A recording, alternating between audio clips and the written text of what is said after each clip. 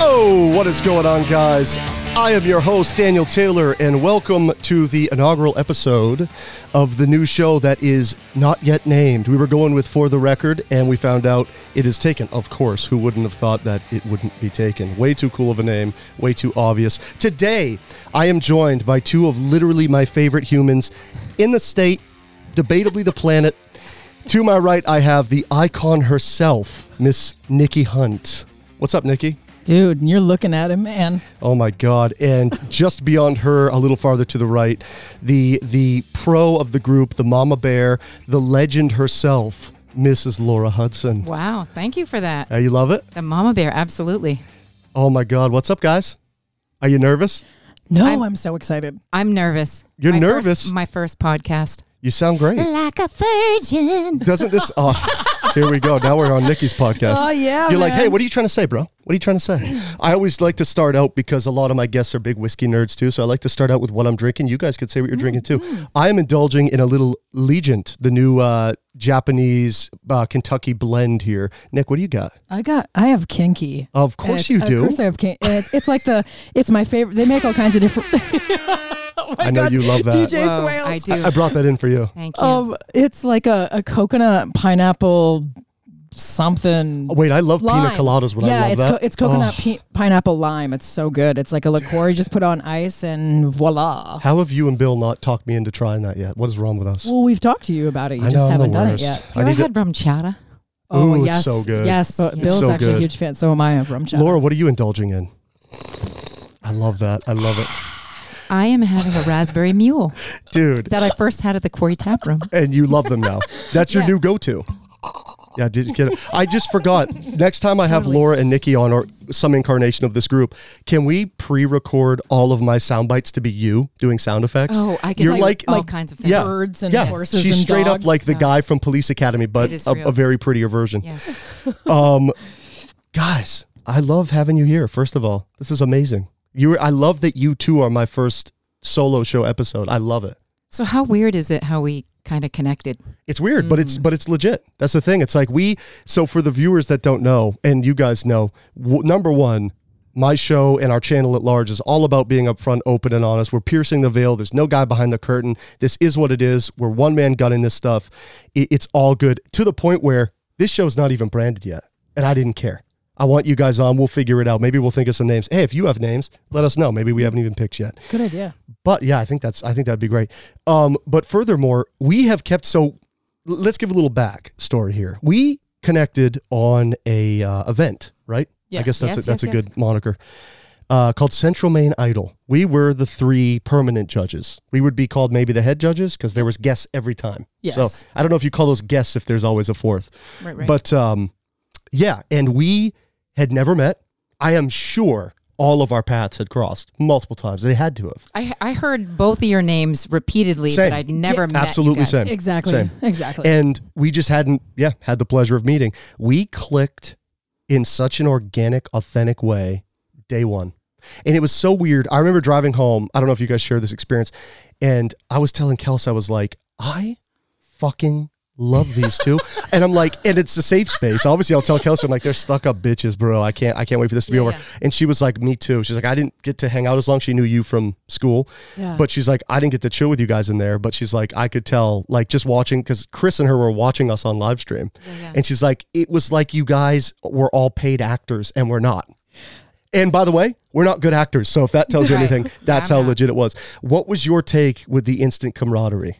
Like we had already known each other. Yeah. Like we Weird. had already hung out and done that before.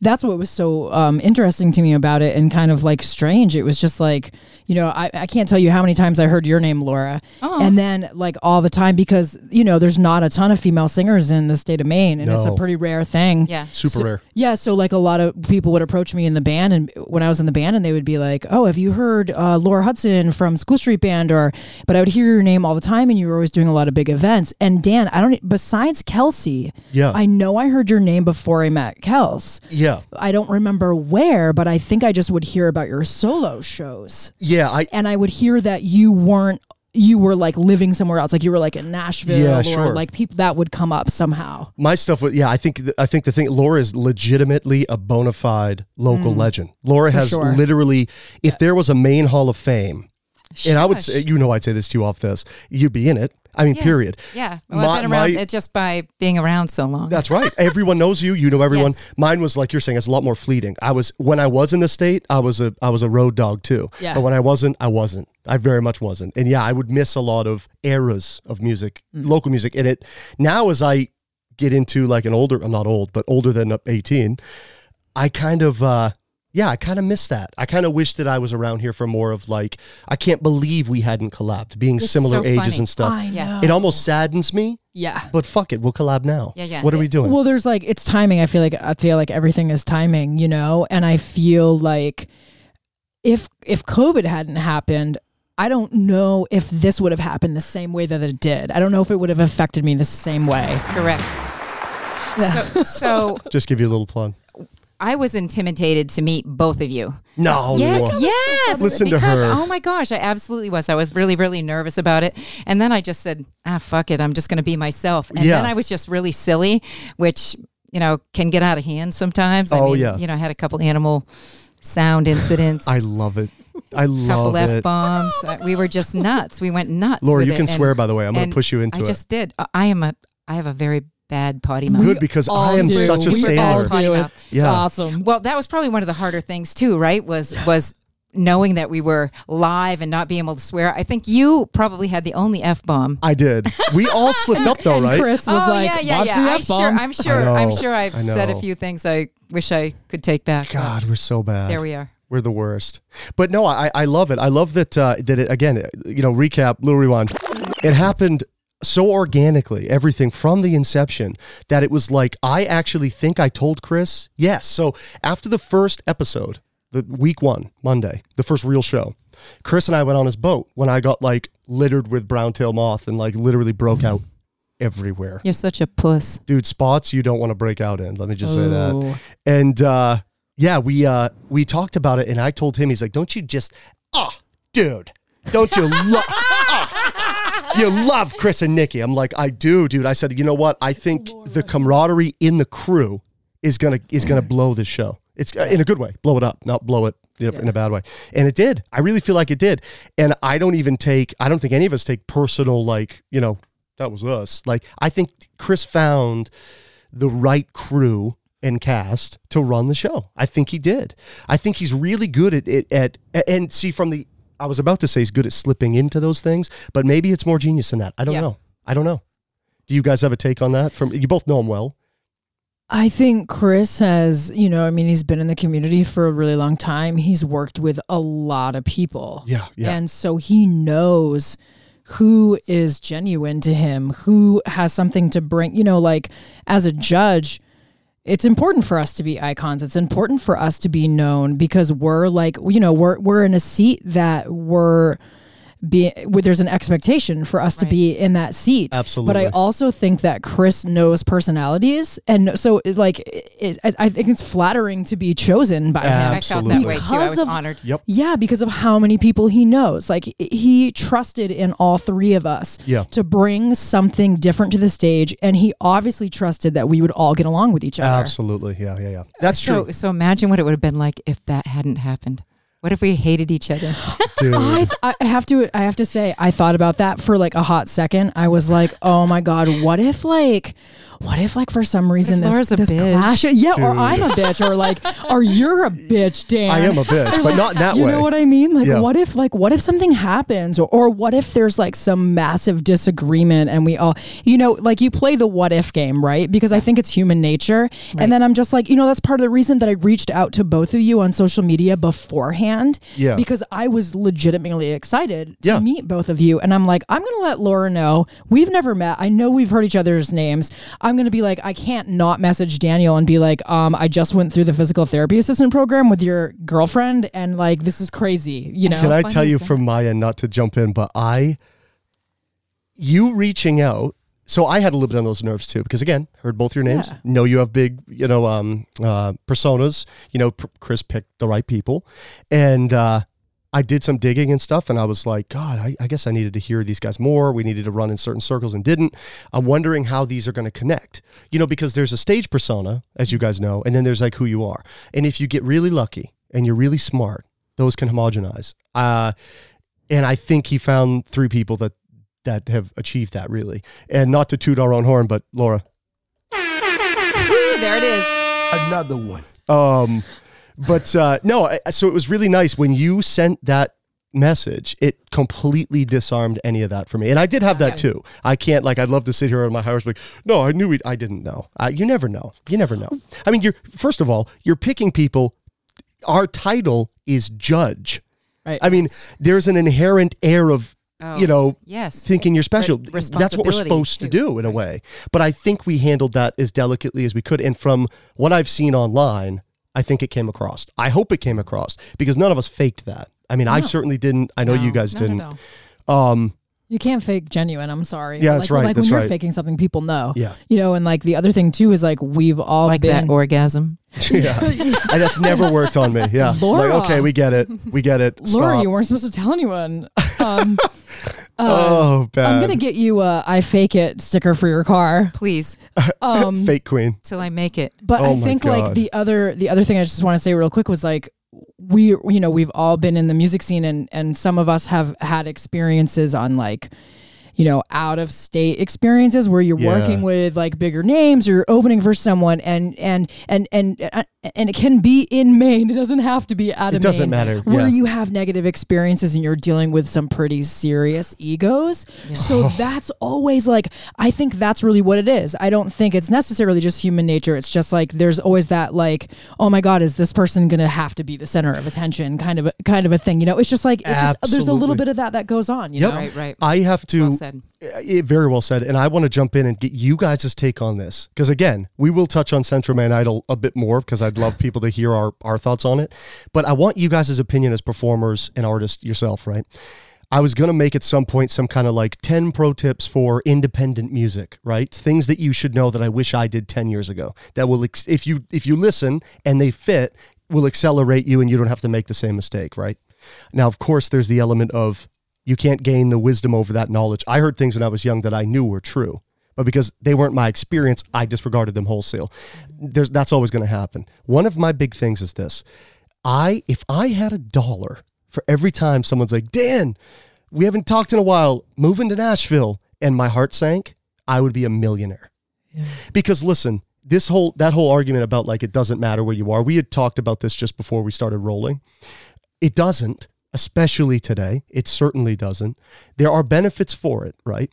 My argument is always moving to Nashville to say you're in Nashville is a terrible idea. Right. Yeah. If moving to Nashville does fit your, schematic of success, then absolutely go, but don't just go.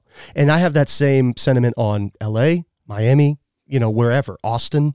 And I just wanted to know you guys' take. Have you ever personally seen people make a plunge like that just because they were at a loss for what to do? So making an extreme move like that was what they did. Or have you seen that work? I can't even speak to that. I've not had that happen. Laura, pull that mic up to you. I don't want it to cut you off. There you go. You haven't seen that? No. But I probably tend to be a little more sheltered. Yeah, and you're right. I've had opportunities. I remember, being at gigs and there were people in the audience that could help you go somewhere. And, sure. Yeah. And you're scared to death. Oh yeah. About that and what that could mean. And it just wasn't important to me. It was not where I wanted to go. Sure. Right. Did that ever, when you were younger and more naive, did that ever jade you? I had experiences in that when I started out and I started very young. I was playing professional shows at 15. Very young, even maybe younger, but not real shows. My first real show, build show, 15. Imagine what a 15-year-old thinks when someone comes out of the crowd after a show and you're hyped up, and you guys know that feeling when a show goes really well. And when you're 15, every show goes well. You're too dumb to know if it didn't. And someone comes up and goes, oh, your dream? I have an avenue to make it work. The letdown when it takes you how many burns to realize that anyone's going to tell you what you want to hear. They want to be on the crowd.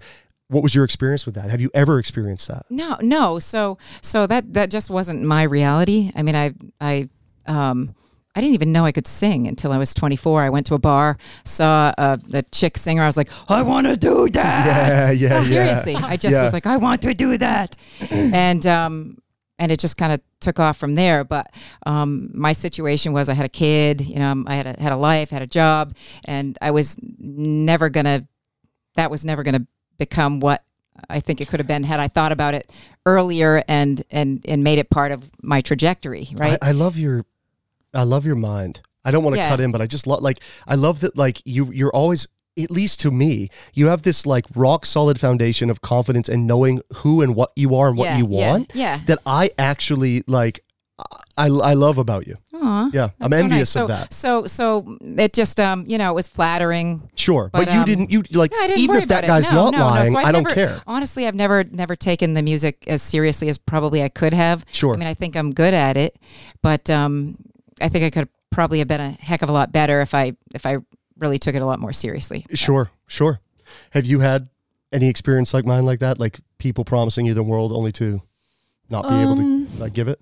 Yeah, yes and no. I definitely have had a lot of people come up to me and say oh, if you were in a different location, why are you in Maine? I'm so sick of it. Or and it's just kind of and I get it, location, but the other side of it is when you move somewhere into a big city, you're a small fish in a big pond. Right. And now it doesn't mean you should stay in Maine and be a big fish in a small pond, but I think at this point that argument is almost irrelevant because of social media. Dude, I'm so glad I didn't cut you off. And so here's the deal. I worked down in Boston with a vocal therapist for a while, and his advice to me, this was back when I was almost 10 years ago, which is so weird to think about because it felt like just yesterday that I met him. I know, right? I'm like, oh my God, what? And he said to me, instead of moving to those locations because it's so expensive to live there, you're going to have some kind of day job and you're going to try to figure out how to write music on the side and make it. He goes, make content here and then send that content out, try to make those connections, try to do gigs, try to get people to notice you, and then go down there. And then that's how you do it. He's like, because everybody, he's like, you want to be there because somebody wants you to be there. You don't want to move there and hope that it's going to happen and have to really hustle somewhere when you could probably be creating better content where you are because you have the time. That's it. And you're more comfortable. That is huge. And it's the Nashville thing. Don't go to Nashville just to go to Nashville. You literally, your anecdote explained what my issue is with just going to Nashville. That whole thing. Yeah. My thing too, this comfortability thing. I had a bunch of health issues a decade ago that I really ignored. I don't know why. I think I had this bravery about I know what it is and I can take care of it, but I just failed consistently at doing so. Mm-hmm. So, I was telling you guys out there taking in my little sister and stuff. Yes, I did that and I did that for all the right reasons. But at the same time, it was a nice excuse to my base as to why I wasn't in Nashville, wasn't in LA. Dan, I used to see you in the circuits in Miami. Where are you? I'm in Maine. Why? I can't tell you. I'm so tired of the question, but I can't tell you how many times I got it. I mean, it was exhausting. But you know who I always got it from? The old school thought, and these people in the business that were used to the pattern, right? They were used to this tired, setup of location, and how that really is a fallacy now. I have one argument against why it isn't, okay? And I think you both will agree. There is a benefit in location, and it is being able to be surrounded by creative types. Now, it's not to say you can't do that here. Right. I think us coming together is a really good show for that. And not just us. I mean, we all have creative people we mingle with, but definitely also us. It's there are still people here that do that. It's a lot harder to find them. Right. They're not really as out in the open and they're not as plentiful, but you certainly can do it. Right. Places. I mean, if you're in Nashville, throw a rock and you can set up a band. Right. I mean, you literally hit players and then there's your band. Maine, it's harder. You and I have talked about some ideas. It's a lot harder because your picking is slimmer, but it can be done. I just think it takes a lot more, bullheadedness and moving. Good stuff. You guys having fun? Yeah, I wanted to do a check-in. Okay, so I'm not scared. I told you, Laura, when you're on the phones and you're on the mic, I knew you'd love it. It's just, this is it. It's just us. Yeah. It doesn't matter. Yeah, it doesn't feel like an interview. No. But it's fun though, because in the same way, it does feel kind of legit, doesn't it? Yeah. I love it. But I have to admit that I keep wanting to say like inappropriate things. Do it. Like when you wait. So hold on. When you went out to talk about your ailment that you had that kept you in Maine, I almost interjected your freakishly large. Well, that one kept me in the state because I stand out. I'm the big fish in the little pond. Right, so. right. Oh God. I'm so sorry. Oh Jesus. Is that okay? Can you please say bad stuff so that? Okay. So here's the thing. I am so sick. I'm gonna get so many people on this channel that like try to behave because they're not used to this. So I'm gonna be the asshole that's swearing and saying fuck every other. Like, please be naughty. But like, so I'm not. And me sitting here filling my Depends. You know. Yes. Jesus, here we These go. are all the things we wanted to say at Central Maine Idol, but we couldn't. Hey, you can say it here. Yeah. Here, I want to make a pact if you guys Very are cool with liberating. it. Also, if you're not, just tell me to go fuck myself and I will. Just give me a few more hours so you guys are gone. We have to do this consistently. Yes. You guys please have to be like revolving guests. Yes, please do it. Not just because it'd be a fun outlet and you can say whatever the fuck you want. Yeah. You have my absolute permission. Okay. But also because it'd be a fun little behind the scenes. Like, we're already planning season 2 with and for Chris, right? Yes. How dope would it be to have this be their dose of behind the scenes? We might not talk about it the whole time, but I'll put a little marker on YouTube and stuff where you can like, hey, jump to the section if you want to hear our thoughts on what we thought about behind the scenes, how things are moving forward, what we're planning, so long as we have permission to, put that and we out, do it with discretion. Generally. Yes. Right. In generalities. Right. Before we get into CMI anymore, I always love to ask, how are you guys feeling? Me and a buddy of mine have another show, and we talk a lot and at length, ad nauseum, about mental health, wanting to end the stigma, wanting to talk openly about it. You don't have to if you don't want to, but I would love to know how you're feeling. Unadulterated, actually, how are you feeling? Starting with you, Nick, if you want to. 100%. I think that before I say how I'm feeling, just to echo what you were saying, one of the things, excuse me, that I thought a lot about during COVID was mental health. Yeah, it was huge. And, how it was hard for pretty much everybody I know, including myself. And then I thought about people who have like serious addictions or people who have a mental health condition that is maybe not controllable where they are in their life, and how did COVID affect them? And I'm like, trying not to feel sorry for myself and trying to think like, oh, it could be worse. But I was thinking a lot about like how on a day-to-day basis, I didn't feel right. Sure. And I'm not dealing with those things. So what must it be like for someone who is? And and just how hard it was to be disconnected, especially as as like we're all creatives here, so like it's so hard when you don't have people to have these conversations. Well, you thrive with a tribe. Yeah, probably. Totally, 100%. Like I get my energy off of other people. I'm not an introvert. I'm an extrovert. Sure. Like it's crazy. But how am I feeling right now? I don't know if I've ever felt so hopeful in my life before. I love that even if I and we aren't a reason, we're just a part of it. I don't need the ego boost of like, I might be a factor in why you're hopeful. I love that I'm surrounded by anyone that genuinely feels hopeful. You know how rare that is these days?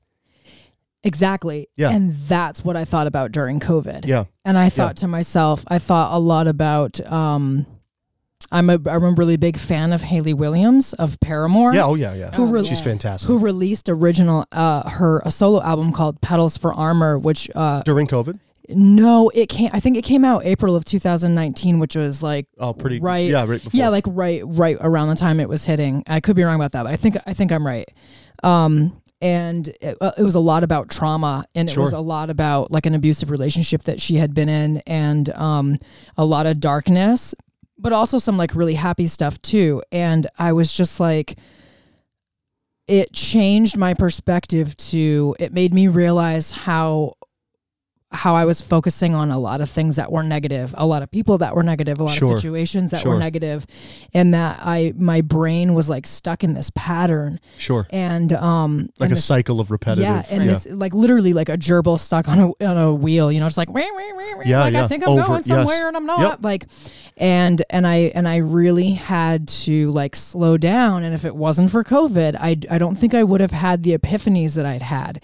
And so I say hopeful because I was like, I need to weed I need to weed this out as soon as possible and surround myself with people who are like magnificent and have intention. Even if it doesn't directly, show up in your life in that way, just be by them. Like I need to be responsible to change that about myself and to change that. Yep. And if something negative happens, to try to understand it to the best of my ability, but to try to avoid that happening. Yes. Whether it's a situation or a person. And I know we're not perfect. Things are going to happen, but I don't have to hang out with this person if they don't make me feel good. And I should hang out with this person if they do make me feel good. And it's really that simple. You are your 5 closest friends, and people do not think of that enough. And it's dangerous or it's great. I'm a huge fan of Leonardo da Vinci. One of his 7 spiritual principles was fully entertaining and acknowledging your dark side. If you don't do that, because we are a species of relativity, right? As much as you and I, Laura, love to talk about pseudo-spirituality and stuff, that is a balance, because you can't be up here and not at least know down here. Right. It's like the Buddhists have this thing about a rubber band. The reason they try to stay so central and so just not placid, but just calm, is because if you're pulling this way, you have to pull this way. Right. Yes. You have to have equal and opposite force. His thing was, you don't have to dwell in your negativity and your darkness and your thoughts that you might not love to entertain, but you absolutely must, to an extent. If you don't, they will be exacerbated in ways that actually create negative things. It's okay to be angry. Right. It depends on how you express that anger, where the problem lies. Yeah. I'm sorry to interrupt you. The thing, I think I said this to you because you and I had a brief conversation about trauma. It was super brief. Yeah. Real quick, just before we started rolling, not tonight, at a show, Nikki and I had like this soul-dipping conversation about trauma, and he goes, "Okay, welcome to Central Maine Idol," and we just like looked away and we're like, better know how to perform. Here's our test. Oh, no. Laura, it was deep in the mud. Yes. We literally were like, we should have a podcast about trauma because it's so like, because I was telling him about this show that Oprah has on Apple TV, and it's called The Me You Don't See. I love that name. And she interviews, I believe it's Prince Harry, who's this sounds so awful, but who's the redhead? I don't know. There's William and Harry. I think William's a redhead, right? Is William the redhead? William with Meghan Markle? Yes, it's William. So it's not Henry, it's William. By the way, she was just wrong. I can't keep track of stuff in the USA. That's so awful that I don't know. Same. So she interviews William, and William said, trauma that isn't, something that's not, if it isn't, trauma that isn't transformed is transferred. Absolutely. Yes. And I was Laura like, can talk about this at length. I was like, oh my God. I was like, deep. How, and I thought, I was like, that it is so deep. That's so intelligent. And then the other thing I thought to myself was, and I almost feel like somebody else dropped this idea. Wait, let me guess. You probably thought, how much trauma have I transferred? Well, yes, I did think that. But actually what came to my brain first was, how lucky am I as a creative person to have several outlets to transform my trauma as a singer. And I was just like, and I was like, thank you, sweet baby Jesus. I got you. Yeah. I do want Laura's take on that, because I feel like you have a good insight. But real quick, I just wanted to say too that COVID was tough for a lot of us too. I had other recent traumas in COVID. It was terrible. And I think in some ways I was at my worst, and in other ways I was at my best. I think being a hermit in nature, I tend to close in, even though I am a person, obviously. I'm a people person. I love people. I am such an empath, to the point at my own detriment. We talk about this a lot, you and I. Literally at my own detriment, I'm so empathetic, but I'm genuine about it. That I kind of rearranged. I did what you did. And the funny thing about all this is, you want to look behind the veil. I was actually supposed to be brought on because I didn't have the time initially to do the Central Maine Idol thing as a judge. Me and Chris were talking about a total different business idea. And he's like, hey, I know you do a lot of production stuff. Would you mind helping with all the visual end and making the show more of a, TV look kind of thing? Could we really blow this out in terms of the image of the show? Could we make it a show, like a legitimate show? And we talked at length about budgets and what that could fit in. And I don't see it working. Not yet. we have this ongoing plan. You guys know about this. We had a meeting about it, about going forward, where we certainly could do this. Right. And I realized I was so distant from people's realities, their current realities, that a part of me goes, you would have been the first choice 5 years ago. That's how absent I realized I had been. And then we come together in this. Chris calls me because I don't think he'd seen that side of me, Laura, like you and I talk about this, where I was like, I told him, like, friend to friend, I can't do it for that. I don't want you to waste your money. And he was like taken aback, because everyone would say, yes, give me that X amount of dollars. And I was like, no, because I won't feel comfortable delivering a product for that. And it blew his mind, I think. Maybe Chris could chime in the comments and let us know if I'm off base completely. But to me, it seemed that way. And I got a call before I was home. He's like, what was I thinking? You are our third. I'm losing my mind. And I realized a lesson in the ride home. And it's, you've got to show up. You've got to be genuine. And you have to be, this is huge for me, up front. I hid so many things for so many years that weren't seedy. They were just, I didn't want to seem fragile. I didn't want to seem vulnerable. I wanted to seem like the guy that the reputation held. You know what I mean? You had your shit together. And I had to do that, right? And I realized you don't fucking have to do that. And if you're doing it even to save someone else's reputation of you or thoughts of you, you're disservicing them too, because you're not being honest. And I'm telling you guys, this event blew that out of the water for me. I was like, oh, the only policy is to be upfront, open, honest. And it is opened so many doors. And like you were mentioning, this show literally propelled that for me. Just like you're saying you came out of yours. It's changed us. So Laura, we are both talking a ton. Yeah, what did the show do for you? I'm so sorry. And hey, by the way, butt in. You're the mama bear of the group. No. I like this because I'm kind of just figuring out how it all works.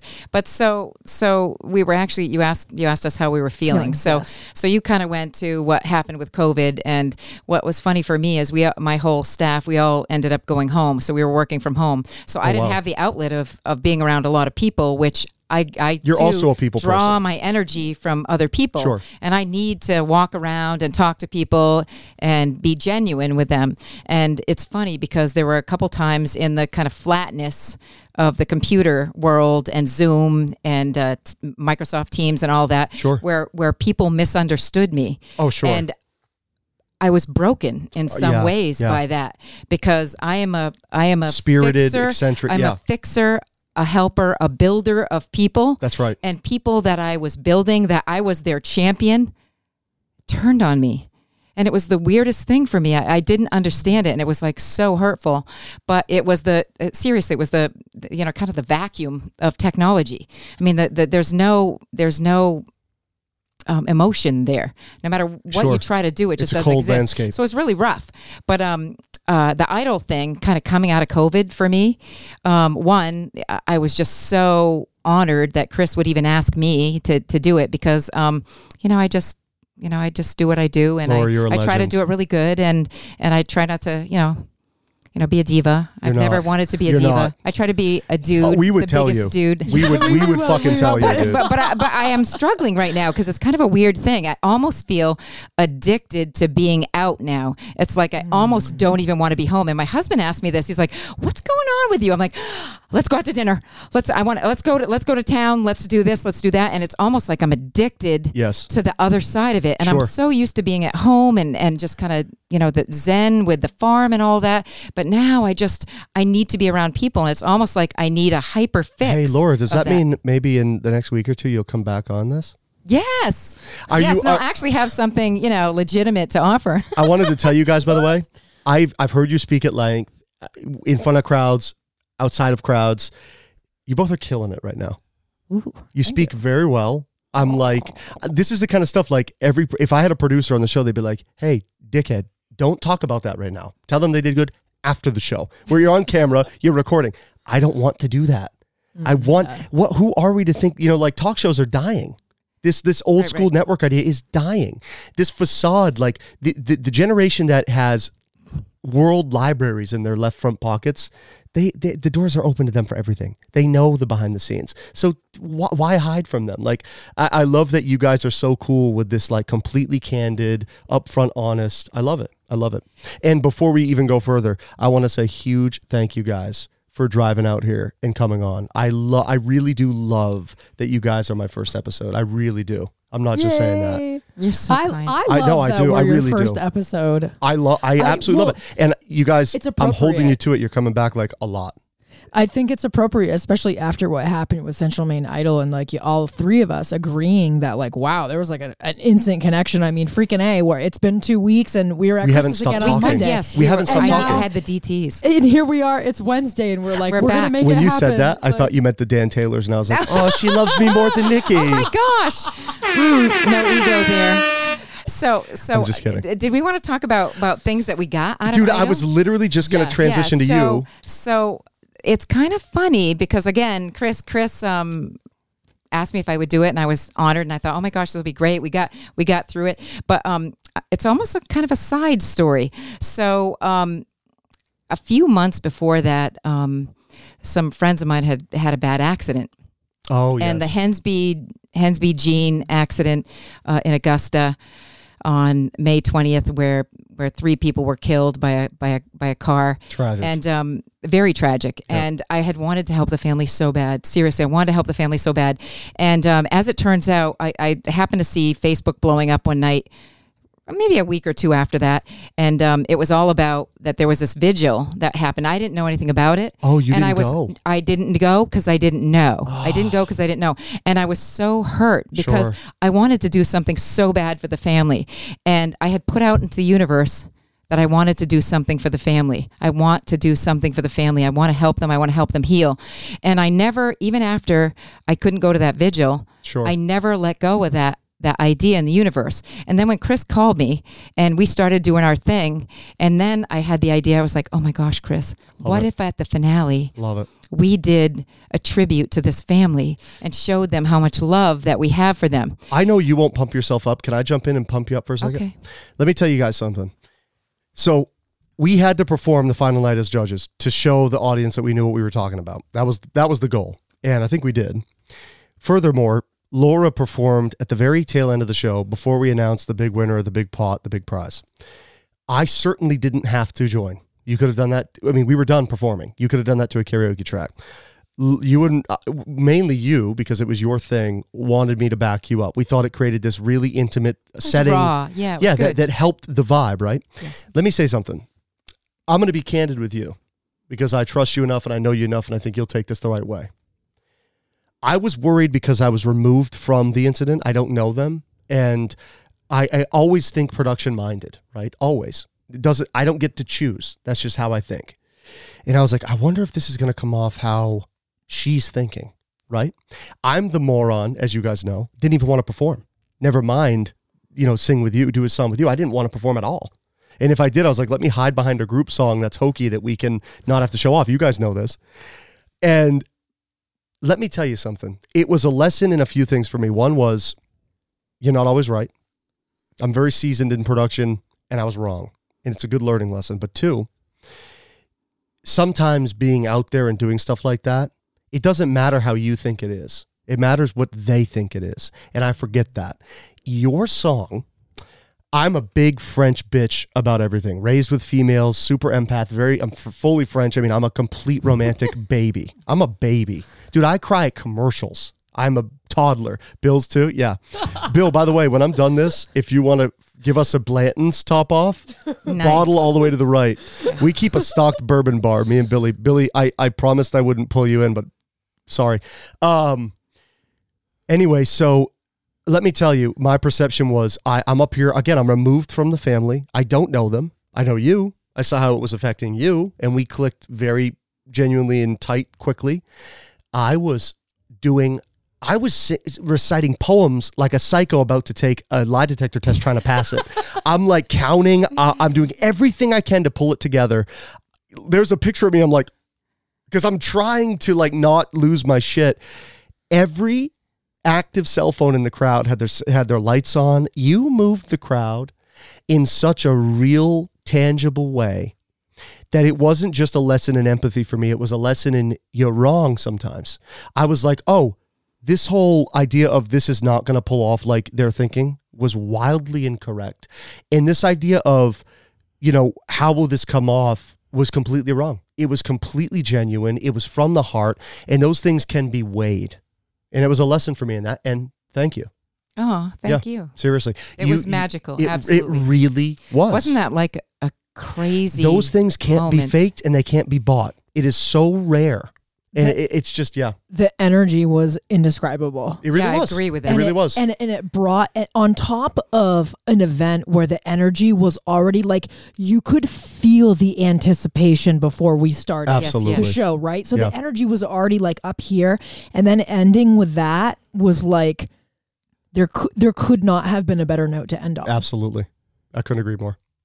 I am so sorry if I talked so long you forgot where you were going with that. No. But continue. I just wanted to tell you that. That was all I wanted to say about it. The experience itself was wonderful. The whole thing was wonderful. But the big gift to me, the fact that it gave you that outlet was that the universe didn't forget that was something that I put out there that I needed to do. Absolutely, I needed to do that. Yeah, and Central Maine Idol gave me the platform. Yeah, and it was the perfect platform. And what I love about you, Laura, is like you literally gained nothing from that and gave everything. And that's what you take away from this show. Yes. It's not the inherent marketing value. No. It's not being seen by new crowds and being able to relish in a little bit of the time you've served. I mean, we have all cut our teeth and paid our dues. Yes. I mean, to be able to sit up there, it is a privilege, but it's also something you must earn.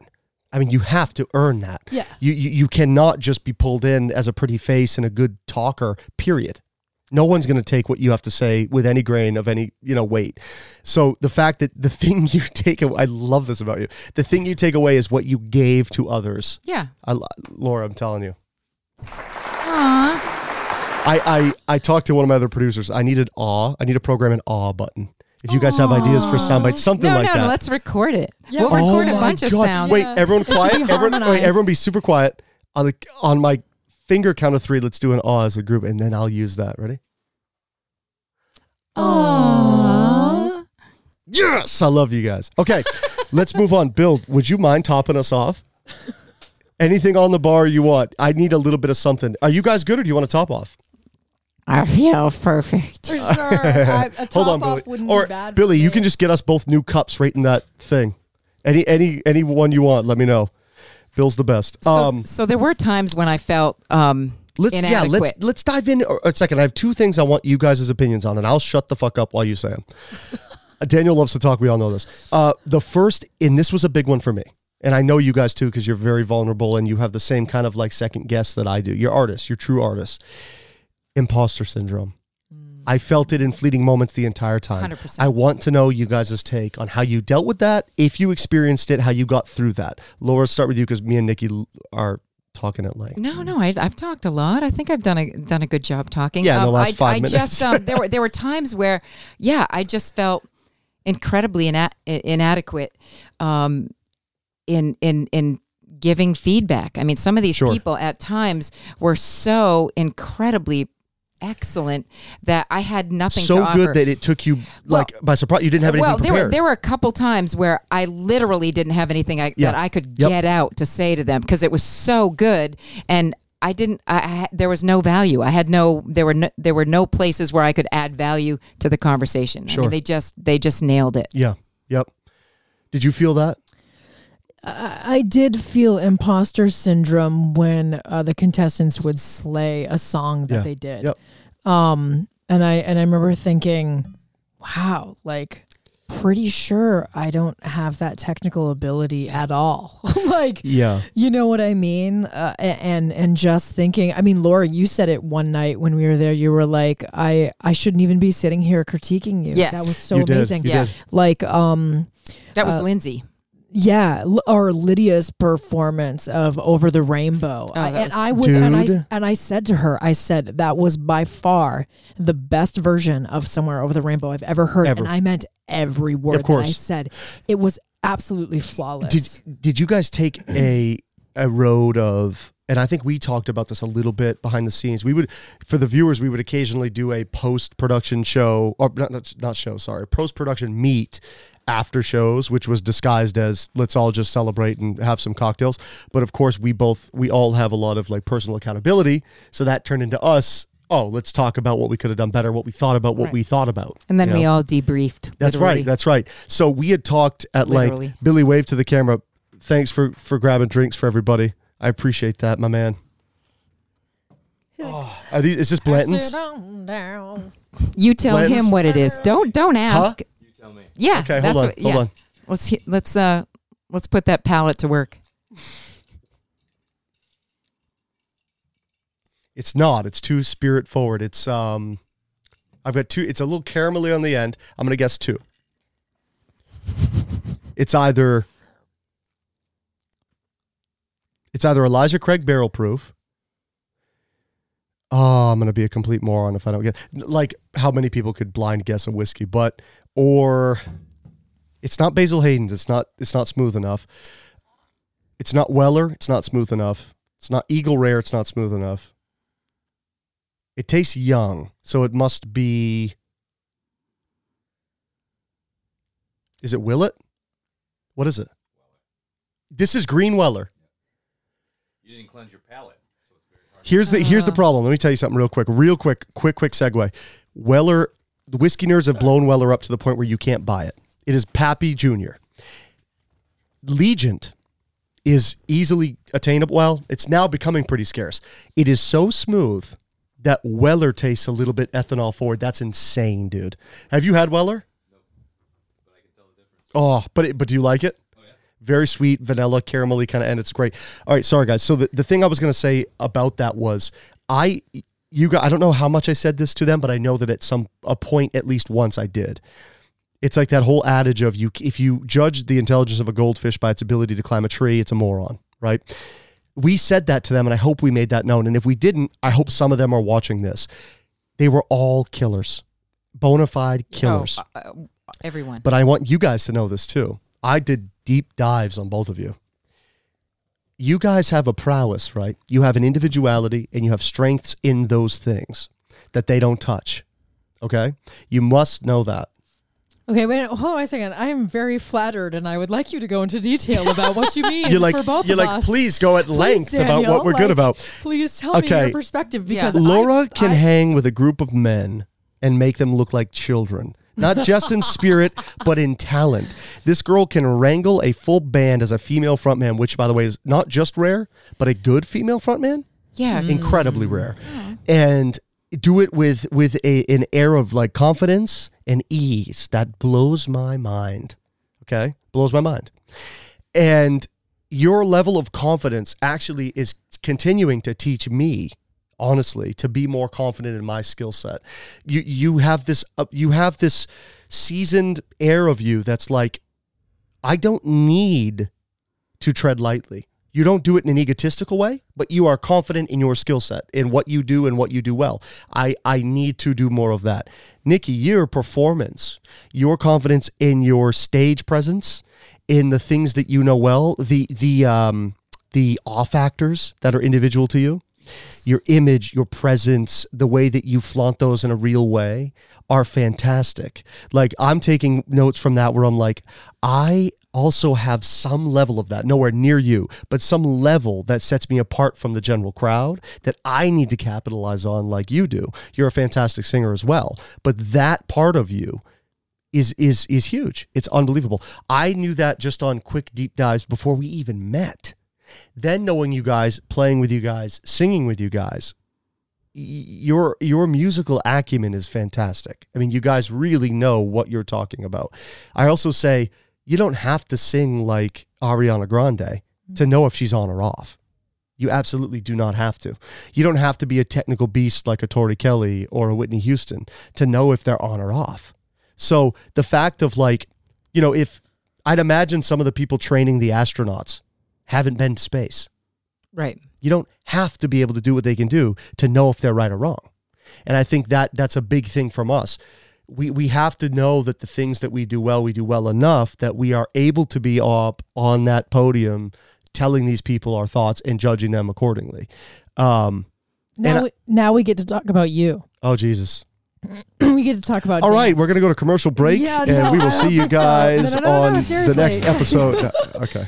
No, like, so it's funny that you said you did deep dives or whatever, right? So I did a dive on you. Oh, Jesus. Because I was like... Did you find those pictures from Cancun? No, I didn't. Okay. Do you want to share? She didn't dive deep enough. I did. So, and I checked it. So I was looking at some pictures and then I listened to some of your original music and I was like, holy shit, can he sing? I was like, oh my God. And I hope you didn't get that impression from the originals. And yes, I did. Really? Yeah. And then I saw the originals and then I looked at covers. Oh. Because this is what I do. If I see somebody, I do one or the other for whatever I find first. I'm like, I want to see original and then I want to see covers because most people I know do one of the two better than the other. Oh. Right? That's generally what I come across. And I do covers better than originals. I agree. Yeah. But you still do originals. They're amazing. And then I found covers and I was like, I remember thinking again, holy shit, this guy can really sing. Like there is some serious, like I've heard enough singers to feel like instantly, like the first note that comes out of somebody's mouth, you're like, you just know that they're like engaged and in it. And I'm just like, oh my God. Here, of course I'm thinking to myself, he's in Maine. Yes. I'm like, he's in Maine. Which is funny because, hold on, like most people would take that as like a compliment. And here we are saying like, I don't, when that comes across, I'm like, I'm in Maine. And I think we're I so lucky. I know. We are. We are really lucky. We are. I saw you did a Taylor Swift cover and it's like there's more than one of you in the video and I'm like, okay, he's like up in his game on the editing skills and videos. And I just remember thinking like this guy totally, and not that I was like looking at you to see if you could do the job or not to be a judge, but I'm like, this guy more than deserves to sit in this seat. I appreciate that. Right. We just wanted to know what we were dealing with. I appreciate that. I do. And it's so funny because like you made some comments when we first started this podcast and can I hide in the back in a group song? Can you hide in the back? Can I roundhouse you in the face, Daniel? Yes. Like another one. Oh, I love it. Another one. Like seriously, like when I heard you do Simple Man up at Chris's loft, I was like, I don't want to do a solo. Thanks a lot. And the same was after Laura, after you sang the Angels, I'm like, you guys sing, I'll hula hoop or something. This probably is going to come off really phony, but I think because I'm using this as leverage for my humility. But I'll hold myself up to the fire. I said we were going to break the veil and we're going to be straight up open and honest. I'm scared. Before we started, we talked about how I am burnt out of being an egotist where you kind of have to be to sell yourself in music. I really authentically am. You guys saw it. I really am. I didn't even want to sing. I really didn't want to sing. And it wasn't some like I don't want pity. I didn't want someone like, yeah, you do need to sing. I literally didn't want to sing. And it has nothing to do with, I don't think I have the ability or the technical acumen, whatever. Whatever. But my thing was, I'm just tired of the logistics. I worked so long in the marketing of it that it's tiring. I don't feel like that guy. I don't want to have to stand up and be like shouting, be like, I'm good, listen. I hate that. But it actually works against my favor. There is a level of that confidence, like you were saying, that is usable and it's deserved. Yeah. And it's hard to be the guy saying you deserve that because they're like, shut the fuck up. But there is a point of that. It's like, yeah, you have to be confident in the things that you do well. Know what you don't do well enough to get better. And I'm gonna break down. This was the part I was saying. I'm gonna break down the wall. That wasn't it. The thing was, and I've never said this publicly on anything. My EP that performed well, the originals you heard, that the covers were better. I agree. Do you want to know how that came to be? How? Real quick crash course, 4-minute segue. Those were demos that I was actually shopping. I played everything on that. That's what we sold. That wasn't the vocal ability. I didn't try to show off because the thing with demos is you don't try to impart so much of your own brand that the person you're pitching it to goes, there's no room for me to make this my own. You know what I mean? It's too Dan Taylor. I can't add any Jason Mraz or Jason Aldean, whatever. So you have to sing it pretty flat, not in pitch, but in style. I understand that 100%. So I played every instrument. That was my selling point, not the vocals, even though I pride myself on my technical ability, right? That wasn't the point. We end up showing our partners that, business partners in music, and they go, oh, you're going into the studio and you're singing on these, and we're going to see if we can package this as a product. And again, our idea was demos. So I didn't show off. I could have showed off 10 times as much, but didn't. Do you know how much it broke my heart to go on promotional routes and not be able to say that? And let people hear that stuff vulnerably and be like, they're thinking, because they will. It's human. That's the best he can sing. Right. That tore me apart. Singer to singers. Tore me apart. I knew I could sing better than that. I didn't try to sing better than that. And it was the hardest thing, I'm not kidding, in music I've ever had to do. And no one's ever known that. I've never said that anywhere but right here. I think what we deserve as singers is, regardless of where we perform or what we're doing, we deserve to perform so people who see us can come up to us and let us know how we made them feel. Yes. Right. And you have to understand there's a divine difference in music and the music business. And my partners at the time, when I knew what the goal was, once we figured it out, and I told them, I am not confident in this. I am not going to be able to sell this genuinely, pretending that it's my best work. And they say, well, you better learn, because you're not doing music right now. You already did music. You're doing the music business. And you cannot sell a record pretending and saying out loud that you could do better. You absolutely cannot say that. And imagine that. You want to talk about breaking your spirit? Yikes. Then imagine having that do well and then be like, oh, now that's what you're forever known. And so this is good, though. This is the thing. And you guys are very much welcome to do the same thing in whichever way you'd like. This is what this kind of thing is good for. Yeah, we might not be sitting in front of a psychologist, and trust me, none of us are. But it's good to be able to be comfortable enough with people to be open and honest. It's beneficial. It doesn't matter if the feedback's not clinical. It doesn't matter. What matters is you're being open and honest. It's cool. I don't want to hide. I'm so tired of hiding behind that. I just don't want to do it anymore. And this is a chance not to do it. We live in a world where we strive for so much attention from people, from total strangers. Sure. Yet what we crave is the honesty from all of those around us that are the closest to us. Yes. Yeah. I agree. Enough about me. Do you guys have experiences that are akin to that in your output creatively? What are we talking about? Do you have any of that? Well, what's funny is I didn't mean to segue there, but that is exactly what we started on, imposter syndrome. That's how I felt selling that record. Do you have any grand, moments of that, Laura? Well, when you're in a band, the biggest challenge for me is I would like to always be doing songs that I only love.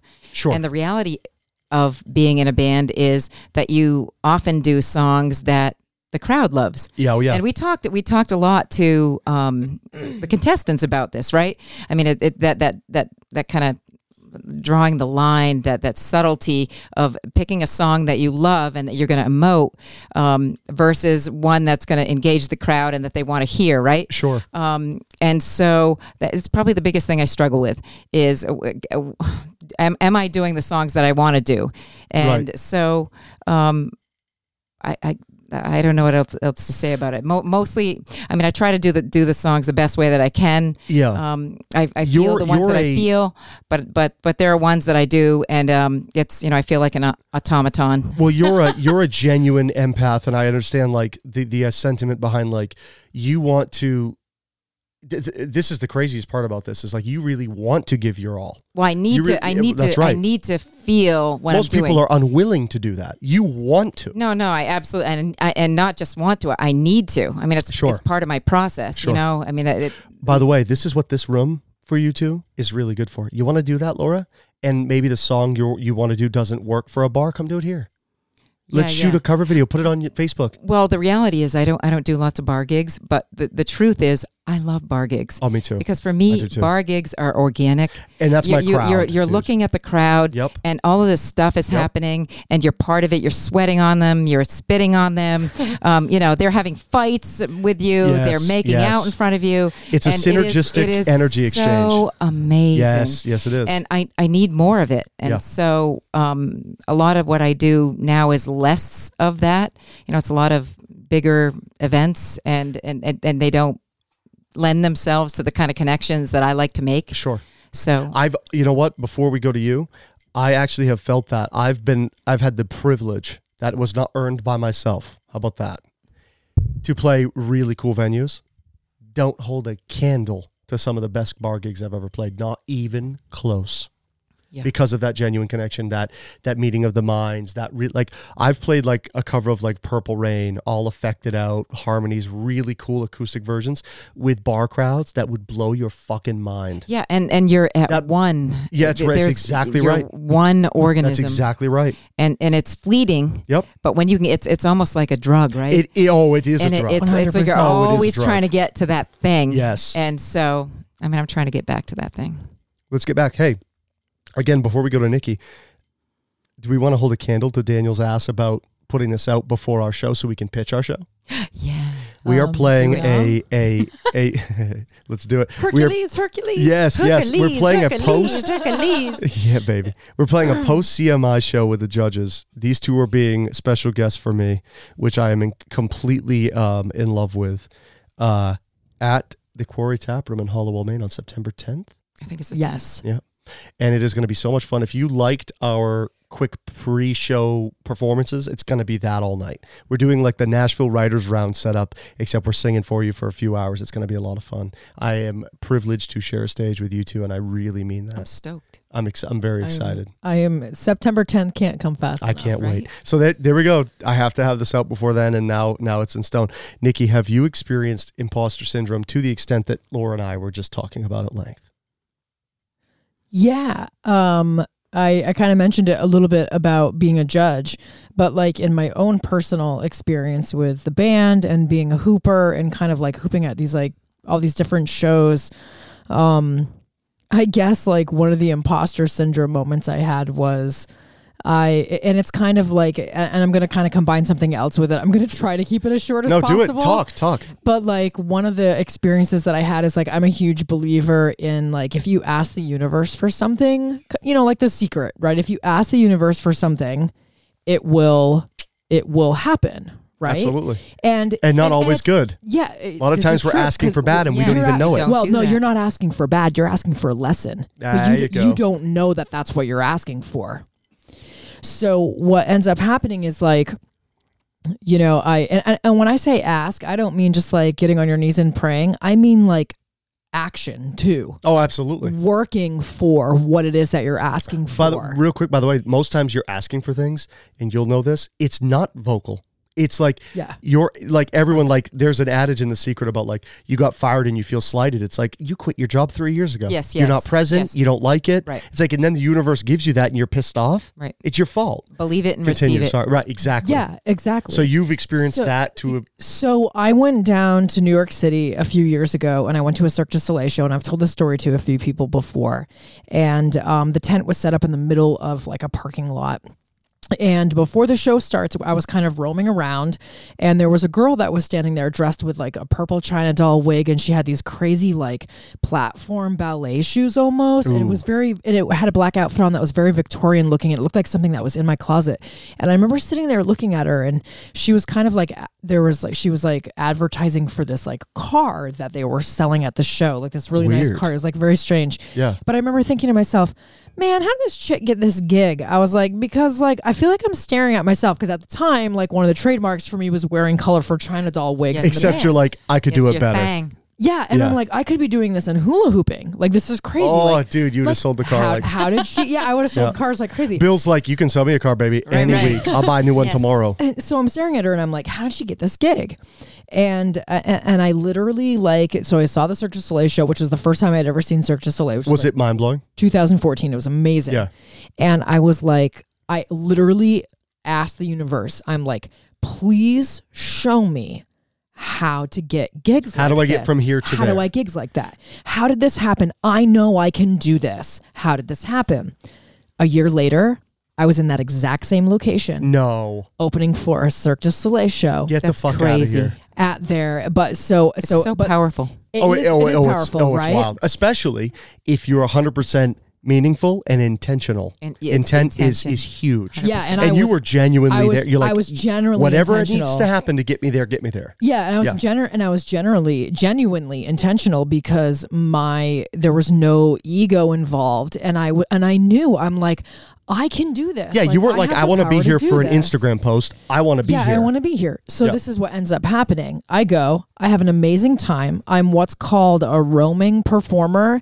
So when Cirque du Soleil opens a new show, they have a gala. Cool. And it happens on like a Thursday night, and they hire a bunch of performers that kind of hang out, not on stage, but in the tent, and you entertain the guests before they go into the show. That's super And then cool. you entertain them again on intermission, and then you entertain them again at the end of the night. So you're not actually on the stage. Okay. So I'm on Facebook, and because that's how I advertise all my shows is on social media, and I have people bombarding me about how I'm on stage with Cirque du Soleil. Oh. And I'm like, no. I'm like, I was a roaming, so I found myself explaining this over. This is what I love about her, though. And over Most again. people, don't forget your Just point, let it please. ride, but I right? have to 30-second jump in. They would have ridden the wave. There you go. You already got it. They would have Keep ridden going. the wave. Yep. They would have been like, I'm not the one telling the They story. would've Yeah, let it ride. Yep. That's what you think. All right, That's continue. it. Sorry. Yeah. Oh my Sorry. God. And you know what's really funny? I actually know somebody That did this just in that. the performing community who did that on a level like this person went to a festival and was an audience member doing their thing in the audience Pretending they were paid and made it sound to a certain band that was playing, but on social media made it sound like they were performing on stage with this band. Icky. Also, And so- before you continue, in case because we all know this, but I don't know if they know this. You are like a world-class super? Must be. I wouldn't say world class. But you can keep I up consider with- myself like you're amazing. I consider myself like intermediate, like leaning on advanced. I don't consider. Which knowing Nikki means she's advanced leaning on seasoned yes. pro. Well, Yes, if you saw someone like Lisa Lottie, she makes. I feel like I even know that name. She's Australian, and she's a bona fide trained that's circus like- hooper. But that's like saying I used to manage a kid that was like trying to be a pro skater. I grew up skateboarding. That's like saying if he was a pro skateboarder, like paid by companies to skate, that if you held him up against Tony Hawk, he wouldn't measure. He's still a pro.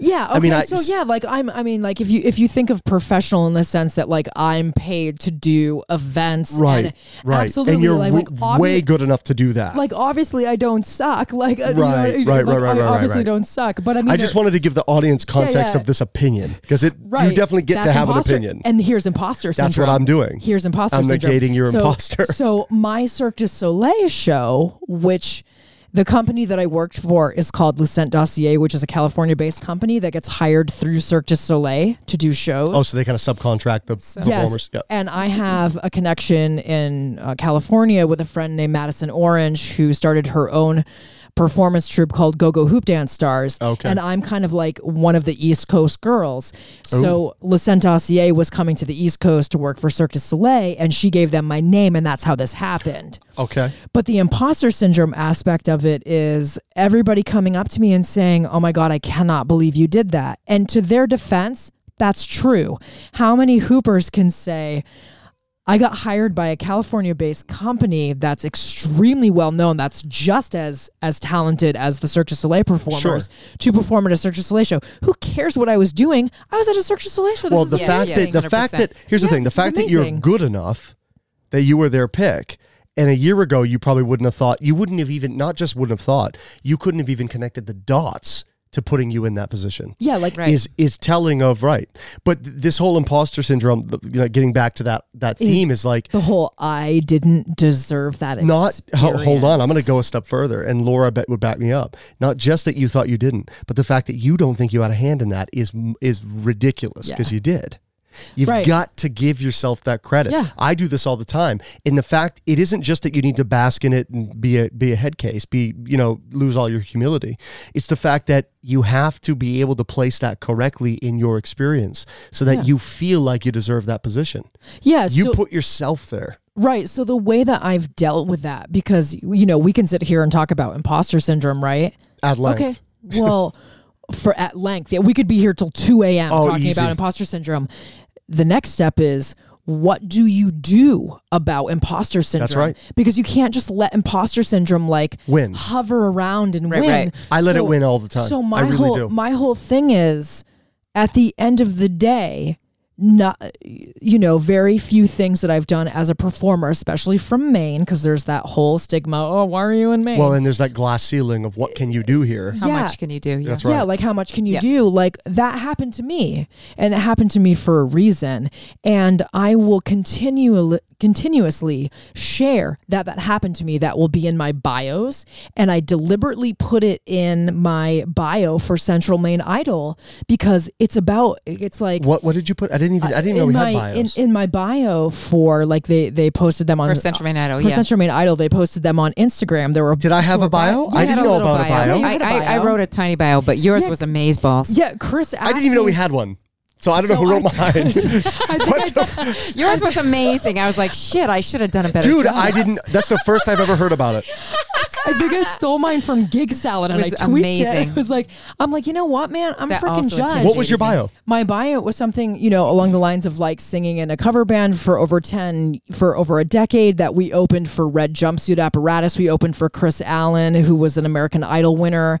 My hooping has taken me like, I work for. Oh, the you Fools. mentioned Cirque du Soleil. Yes. The Fools, which not a lot of people in Maine know who they are, but some of them do. They were extremely popular. Hold on, where were these bios? I literally have never seen them. He did them before Central Maine Idol actually happened. So So as we were coming up to it, yours was first, hers was second, and then mine was. And I was like, oh my gosh.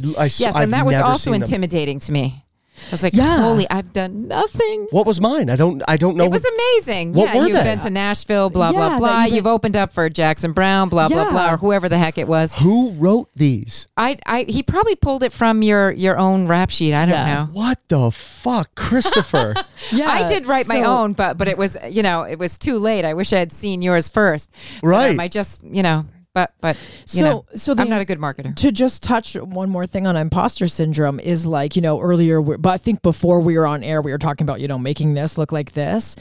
There's like I feel like the devil's in the details. Oh, for sure. There's the aspect of it where like you feel like you're lying about something to make it seem better, but really you're actually not. Because I was down in New York City. And I did perform at a Cirque du Soleil show. And I was hired by Lucent Dossier. And I did, and I remember like I didn't post a video of it for years because the video is just kind of like, we're just like hanging out in the crowd, like walking around. Well, because the video won't show the scope of the impressing moment, But the people in the audience that were in the tent hanging out, they thought we were Cirque du Soleil because we were. And we were at a So what Nikki's saying, not not to jump in and like in guess, but I understand this from a performance point of view, where the thing was that my dog? Yeah, yes. That was your my dog. God, he's so cute. Actually, it was my stomach. I was going to say, I'm hungry. Ready for Italian food. I know. No, let's keep going. But here's the thing I have to say, because you guys get this from a performance level, is the thing you're, quote unquote, actually doing and what that thing looks like from the outside are two totally different things. But here's the thing. You don't have to, and you can use your own personal discretion as to how you color that story, right? Right. So like, I'm going to be upset if my bio didn't mention that I opened for Merle Haggard, because that's a big moment for me. It did say that. Okay. Because Merle that's like, what's funny is I've opened for people that would probably be more known than that. But that's my personal big moment, because Merle is, for everybody that I've ever rubbed shoulders with that deserves being said, Merle would sit in this group better than any of them. Can I just interject one thing? Yeah. I have a dog named Merle Waggard. Oh, you told me this, and I totally love that. do. But let me tell you, Merle, Laura, if you were single and so was he, you would have married him. Oh, really? Deep, troubled, genuine soul. So beyond the scope of an old school country guy. That's just what he did. Like, just like what we do. It was his vehicle. It's like, imagine if, like I have an idea of a business idea I won't say, that let's say that took off and that's what I'm pigeonholed as. I'm so much more than that. Mm-hmm. The owner of that idea. We have to remember there's a term called sondering. I don't know if you guys are familiar, where you look at random passerbys as if they, with the knowledge that they have the depth and complexity of experience that we have, instead of looking at them as random characters in your movie, extras. You go, no, their experience is just as deep and just as big as our own. And I have that with people, and I think of that about myself and about everyone, you guys, anyone, where it's like, we have to remember that the quick synopsis that other people give us, which cleverly and conveniently comes back to this point because I'm not smart enough to make that transition, is not our story. It's what people give us. Mm-hmm. And it's our duty when we're in front of people to either live up to it or go beyond it or fail to it, whatever it is that people say. You said something that, because earlier Laura answered this question, but I didn't answer this question. You said, like, what did you get out of being a judge at Central Maine Idol? Oh, yeah. And I totally interrupted you. So no, we should actually go back to it because before we wrap, it's hilarious. This whole episode was supposed to be kind of about Central Maine Idol. Yeah, We've talked about Central Maine Idol for maybe 10 minutes. Right. So yes, the please. Central Maine Idol thing was like, for me, what did I get out of that? And what I got out of that was, like you said, you just said something. You said, I'm so much more than that. And I remember thinking to myself, I am so excited to have the opportunity to give back to other people, hopefully, what they think is constructive criticism, to let, not just for them and their growth, but to let them know that, like, I'm so much more than this chick who wears wigs and hula hoops, because I would get a lot of crap specifically from women about being fake. I wish I had an all button. I need my all button. Yes. And and I was like, I know myself well enough to at least know that I am not a fake person. I am not a shitty person. Disclaimer, not at all. And again, like, we would tell you. Right, yeah, you guys would tell me. Absolutely. We're not fucking scared of you. We would certainly tell you. Laura would be like, can we find another judge? Yes, Laura, yeah. This is not, like, no. Laura's like, hey, I got an idea. Get the fuck out of here.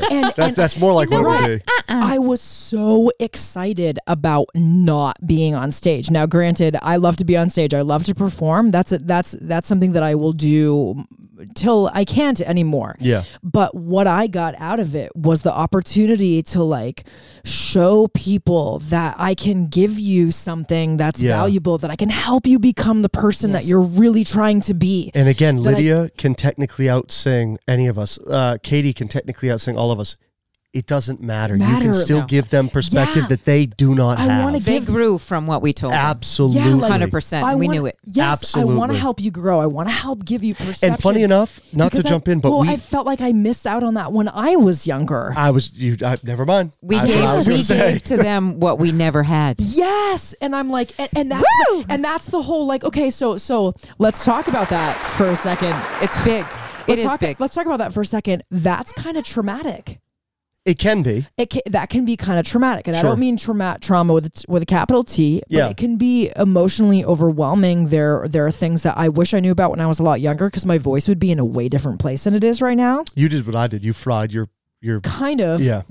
To a certain degree. And if I know that if I'd had different mentors when I was younger, Sure. I would be in a very different place right now. Sure. I'm also the person that believes, though, that things happen for a reason. So whatever. Absolutely. And that sometimes I think something that I felt throughout the show was I felt better being a mentor than I did being a performer. Wow. For one quick second, can I jump in about this thing because it's jaded me? The thing happened for a reason thing. That's objectively true in a lot of cases, but I take it a step further. For me, I've had to, where even if it's not, make it true. Yeah. Because the flip side of that is devastating. If it doesn't happen for a reason and you ruined some aspect of your voice, that's terrible. You can make it happen for a reason. It's up. We are responsible for that. I think Laura. Sorry. No, I just was going to say really quick. I think sometimes we have to be a little broken to wake up. Laura took very generously Kels and I to lunch the day of the finale, and we talked a little bit about childhood traumas and how they make or break. And if you're lucky enough to be the person that it makes, you're in a good spot. And we talked a little bit about that, about how easy it is to play the role of the victim. It's very easy, especially when you have a really good excuse to do it. It's very tantalizing. Because it's totally easy. It's very easy. Yeah. It's convenient. I fight with that. It's easy. But we are at the helm. We talked about this where, like, it's really up to us. And if you take that with responsibility, you can make the prettiest outcome because of that. So for me, it's whether you have an internal locus of control or an external locus of control. Oh, elaborate on this. I love this. Well, so I've always, even as a child, I've always felt like I was responsible for my happiness. And so regardless of whether I was in an orphanage or in a foster home, sure, or in an alcoholic. Do you even know this, Nikki? Situation. What you just said, ever since I was a child, I've believed that I've been responsible for my own happiness. Yeah. What you just said is so profound. It's unimaginable. That a kid knew that? The level of emotion. How old were you when you thought this to yourself? Because the level of emotional intelligence that you just expressed right now, I'm at 36. Yeah. I'm still going, oh yeah, that's my responsibility, Nikki. Wake up. No, I knew it. I knew it always. I knew it always. Hey, Nikki. I chose happiness. This country, this culture does not give a lot of time to EQ. Dude. We're all about IQ. EQ is huge, and Laura had an immense amount of EQ from a very young age. Go on, my so friend. I mean, seriously, I mean, I've been through a lot, and this could be a whole other show, but I've just never. Hey, Laura, let's make it another show, by the way. Yeah, okay. So I've just never believed in being a victim, and I mean, I've been victimized, but I've never believed in giving any power to the negative stuff that's happened in my life. I only give power to the positive things. I mean, I accept them and I acknowledge them, but it's just like with The Secret, how, believe it and receive it. And, it's all about intention and all of these things. But I mean, I was living The Secret long before it even existed. Right, I mean, right. Your principles were aligned with it. Absolutely, 100%. But I just chose to be happy. I chose happiness. Which I think, not to jump in, but I think the audience should know that we have this weird perception in our country that you must drive a Bugatti and you've got to have a 20,000 square foot mansion to think you've quote unquote made it. What I love about Laura is not just her spirit and her personality, but I love that social media for me has been with my own mental health, to be open with you guys, like during even the Central Maine Idol, right? Let's just, mirror that for a minute. You guys shared infinitely more things about that than I did. I hate social media. I'm so burnt out of it to the point where I don't post anything. I said to you the other week, you're killing. I used to do that. I'm like, you kill it right now. I need to get back to that point. And you're like, I have to, or no one knows what I'm doing. And I'm at the point where at my own detriment, I don't care if they don't know what I'm doing. I can't do it. I friended Laura before you. We didn't even know we weren't friends. I know. And I friend Laura, and you are such a breath of fresh air, because the thing the audience might not know is whatever their fallacy of perception of success is, it doesn't matter. You have achieved your vision and your version of success. 100%. And the fact that we take Jim Carrey practicing The Secret and it's easy to use him because look at him. Of course it worked for him. I know guys that practice The Secret that are still in a basement, that don't act on it and have not made anything from it, right? You are just, for me personally, maybe even more a good affirmation of how that works than Jim Carrey, because I know you, and I know that you came from less than nothing and have made whatever version of your success work for you simply and intrinsically because of that belief. That is a very huge, I want you to know, affirmation for guys like me, because we're still younger than you. You are such a good perspective. Keep telling me that. Thanks that's so what I love you. But that's huge for us though. You have to realize you gift us that, where we're like, I strive to have this type of acceptance and success in my vision that Laura has. Even if our visions aren't the same, I want that okayance. I don't have it, but I want it. So here's a paradigm shift on social media. So, you're burnt out on, and you don't want to do it. It's more marketing, than I'm blah, saying. blah, blah. I don't do it for me. I do it for others. Clearly. It's a totally different thing. When I put stuff out there, I'll do 30 seconds of Maine Morning Zen, and it's going to be the stupidest stuff. But it's stuff that people can just look at and just kind of detach from whatever the heck is going on in their lives, and just be happy for even 30 seconds. Sure. I mean, it's not about me. It's not me talking about what I do or that. It's really about helping other people have moments. Sure. You need to read the book Think Like a Monk by Jay Shetty. Okay. I'll read it. What's funny? Why don't you read it to me? Tonight. Nikki, you should do audiobooks. I should totally do audiobooks. Yes, you have. I feel like her target demographic is males between 18 and 48. Yes. But, who knows? But I'd lay in her lap and let her read me a book. I want to ask you guys something real quick, not to get off the topic, but for editing's sake, I try to keep these around an hour and a half. We did an inaugural episode of our another show we do that was 2 hours and 40 minutes. I wish I could explain how tormenting that was to edit and upload. It was unmanageable. So I can't do that. We have two options. And again, we should talk about this, probably not on air, but I don't give a fuck. Do we want to do 2 episodes and bank one?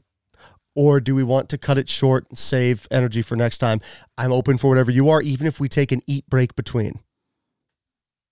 I need to pee, but that's it.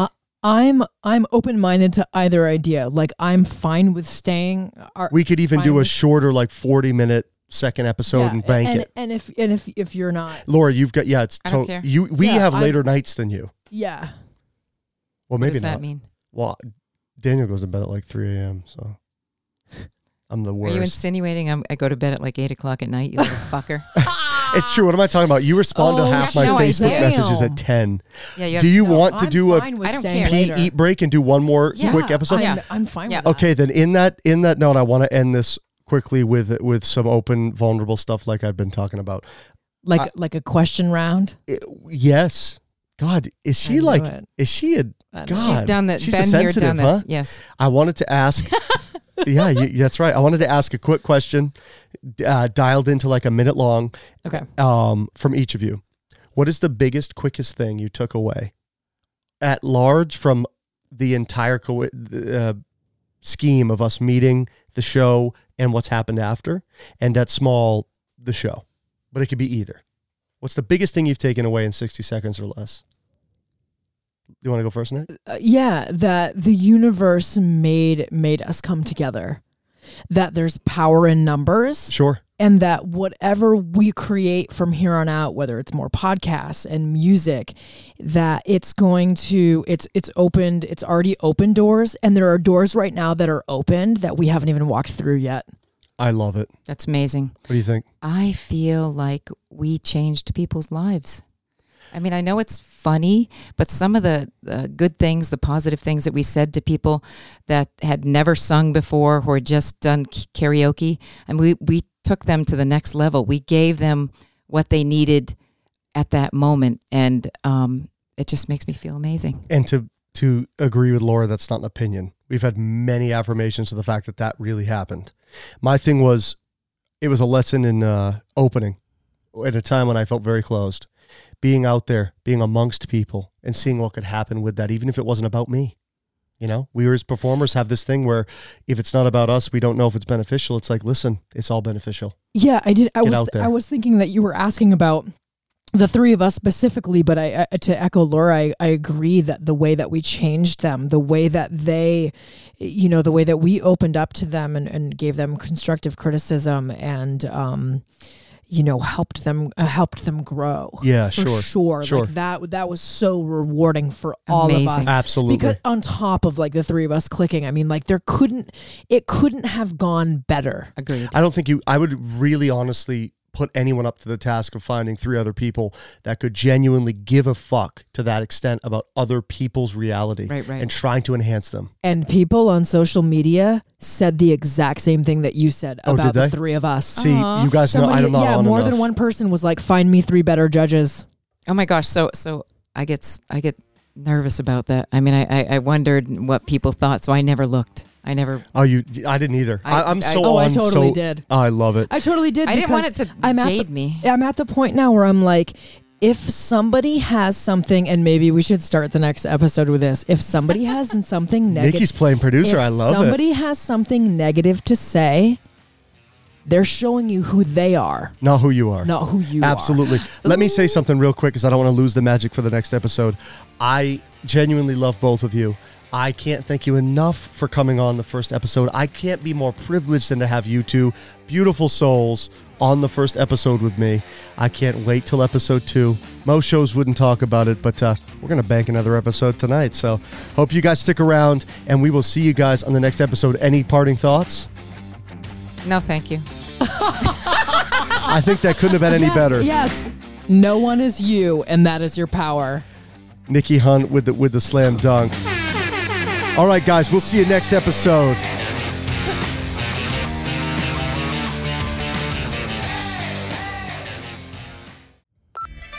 No, that is another show. Jesus.